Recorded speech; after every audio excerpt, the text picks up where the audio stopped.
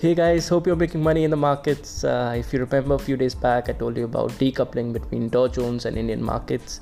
This has started to happen now, and the markets are looking really bad, in terrible shape right now. Although the charts are in green, markets are in green, but Monday we may see a big wave of red.